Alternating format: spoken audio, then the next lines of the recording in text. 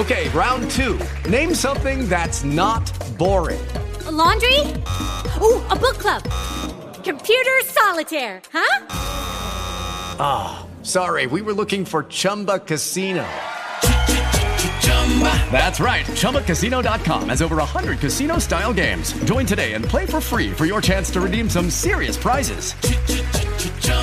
ChumbaCasino.com. No purchase necessary. Void where prohibited by law. 18 plus terms and conditions apply. See website for details. Hello, it is Ryan, and I was on a flight the other day playing one of my favorite social spin slot games on ChumbaCasino.com. I looked over at the person sitting next to me, and you know what they were doing? They were also playing Chumba Casino. Coincidence? I think not. Everybody's loving having fun with it. Chumba Casino is home to hundreds of casino-style games that you can play for free anytime, anywhere, even at 30,000 feet. So sign up now at ChumbaCasino.com to claim your free welcome bonus. That's ChumbaCasino.com and live the Chumba life. No purchase necessary. VGW. Void where prohibited by law. See terms and conditions. 18 plus.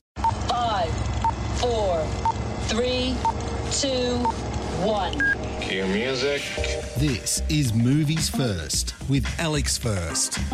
A B grade, no mate, that C grade boys' own adventure. This is an example of how not to make a movie.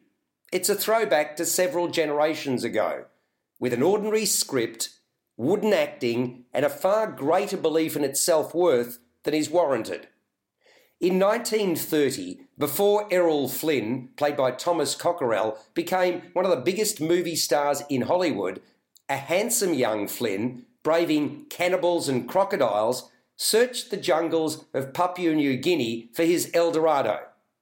While serving as a guide for a Hollywood producer, Flynn discovers a map on a dead prospector that he believes will lead to a fortune in precious metal.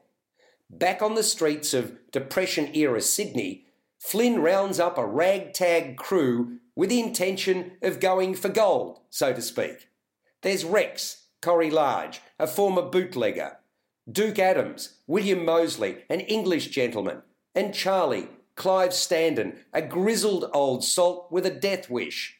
Flynn steals a small yacht called Sirocco, which belongs to Chinese opium smugglers, and sets sail. They quickly learn just how perilous a journey up the Australian east coast can be.